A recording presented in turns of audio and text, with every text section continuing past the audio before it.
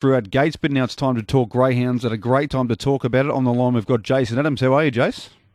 Yeah, good afternoon, Bonners. And well, and you're right, weeks do not get much bigger than what we see this Thursday night. Of course, heats of the Group 1 triple header, the Harrison Dawson, the Sapphire Crown, and of course highlighted by the RSN Sandown Cup. It's going to be a ripper. Talk about some of the biggest names that will be going around, because we know all the big names will be there, and headlining them all will be Tornado Tears, who everyone knows as being pretty iconic. Even though it's still early in his career, he'll be going around in a heat of the Cup, maybe in the first heat of the Cup. But talk about some of the really big names that will be going around on Thursday. Yeah, look, he no doubt heads them. There's no bigger name in greyhound racing at the moment than Tornado Tears. He does head the opening heats of the night. And look, from a racing point of view, he probably comes into this race fresh because he hasn't been seen in a race since the Association Cup in Sydney, which was on April 20, which we know that during that run he re-injured his pad on his foot, and as a result he missed Speedster. So he is coming into this heat on Thursday night, not exactly fresh because he had a trial last Wednesday here at Sandown. And look, he didn't run a PB, but you wouldn't expect him to first up, but he still went very well. And speaking to Rob Britton afterwards, he's just about certain that the injury is healed. He's comfortable of where Tornado Tears is at leading into Thursday's heats, but he's drawn box number 5 in heat number 1, which isn't perfect. But Rob was quoted yesterday in saying he never worries too much about box draws because there's not much you can do about them, which there's never been a truer word spoken. So Tornado Tears will start $1.30 in his heat. He's about $1.80 to win the Sandown Cup next Friday night, which of course would be back-to-back Sandown Cups if he was to win.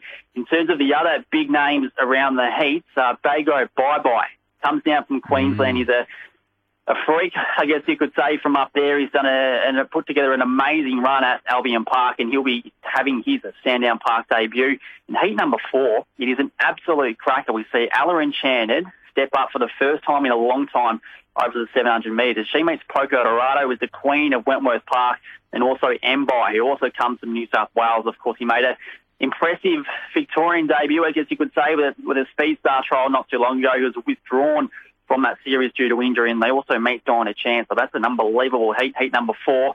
But it's going to be a really good Sandown Cup series, there's no doubt about that. We'll get to what's going to happen in the next few days leading up, obviously, and post the heats. We're only about a minute away or a minute and a half away from Albion Park. But just for the uninitiated who either follow thoroughbred racing or harness racing and don't know a lot about the dogs, talk about the Sandown Cup as opposed to the Sapphire Crown and the Harrison Dawson, because they're all outstanding races or race series in their own rights, Jace. For sure, and they're all set up for different types of greyhounds. So you've got the Sapphire Crown, which is for female greyhounds only. Now, there's no age restriction on that. It's just purely a gender-based race for the female chasers in the Sapphire Crown. The Harrison Dawson is for the boys. Again, no age restriction, but it's just for the male greyhounds. And then the Sandown Cup is for the stayers. So it is the world's richest staying race. So that's when we see the big guns go around, and of course headlined by Tornado Tears, as we mentioned. Yeah, it's going to be absolutely unbelievable. I remember being there last year. It was a wonderful, wonderful race program, and the lead-up was magnificent, as it always is. As mentioned, only 90 seconds away from Albion Park.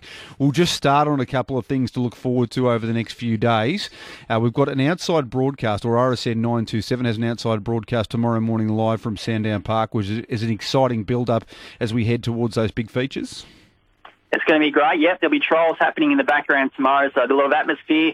We'll be speaking to some of the biggest players with runners in Thursday night's heat. So that's going to be great, and that kicks off from 8:30 tomorrow morning right here on RSN. All right, to at Albion Park, as called by Chris Barsby, 4-3-1, Matatoki 2 good. Remember him in Victoria, 370 and 230. Big value about what a boy, second 1160 the drum, no third dividend. Mel Park Magic, 4-3-1, 90 seconds away from race 2 at Devonport. Jason Adams continues to join us on the line.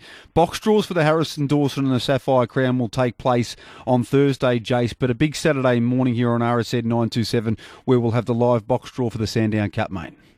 We will. It'll be a big morning, of course, from the 4 heats on Thursday night. The top 2 from each heat will go through to the final, of course, $250,000 worth, the RSN Sandown Cup. It's the pinnacle of staying races around the world. Rich in history, of course, won an amazing 4 times by the great Bold Trees back in the day. So it's going to be a good night on Thursday night with the heats, and of course following up with the box draw, which will be live on RSN on Saturday morning. Are you joining us in here on Saturday morning, or are you sending an emissary of sorts?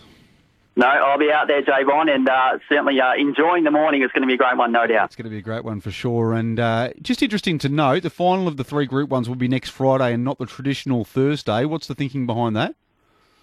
Well, I guess having the no work the following day. We've tried it probably the last 3 or 4 years with the Melbourne Cup, not running on the Thursday, instead running on the Friday. And I guess it just gives people a chance to get along and enjoy themselves a bit more, and not knowing they don't have to get up early for work the next day. So we find it increases the crowd naturally, and then again, the people who are here tend to enjoy it a bit more. I think I know what you mean by enjoy it a bit more. Say no more, Jason Adams. Really appreciate your time, mate, and we'll talk to you soon.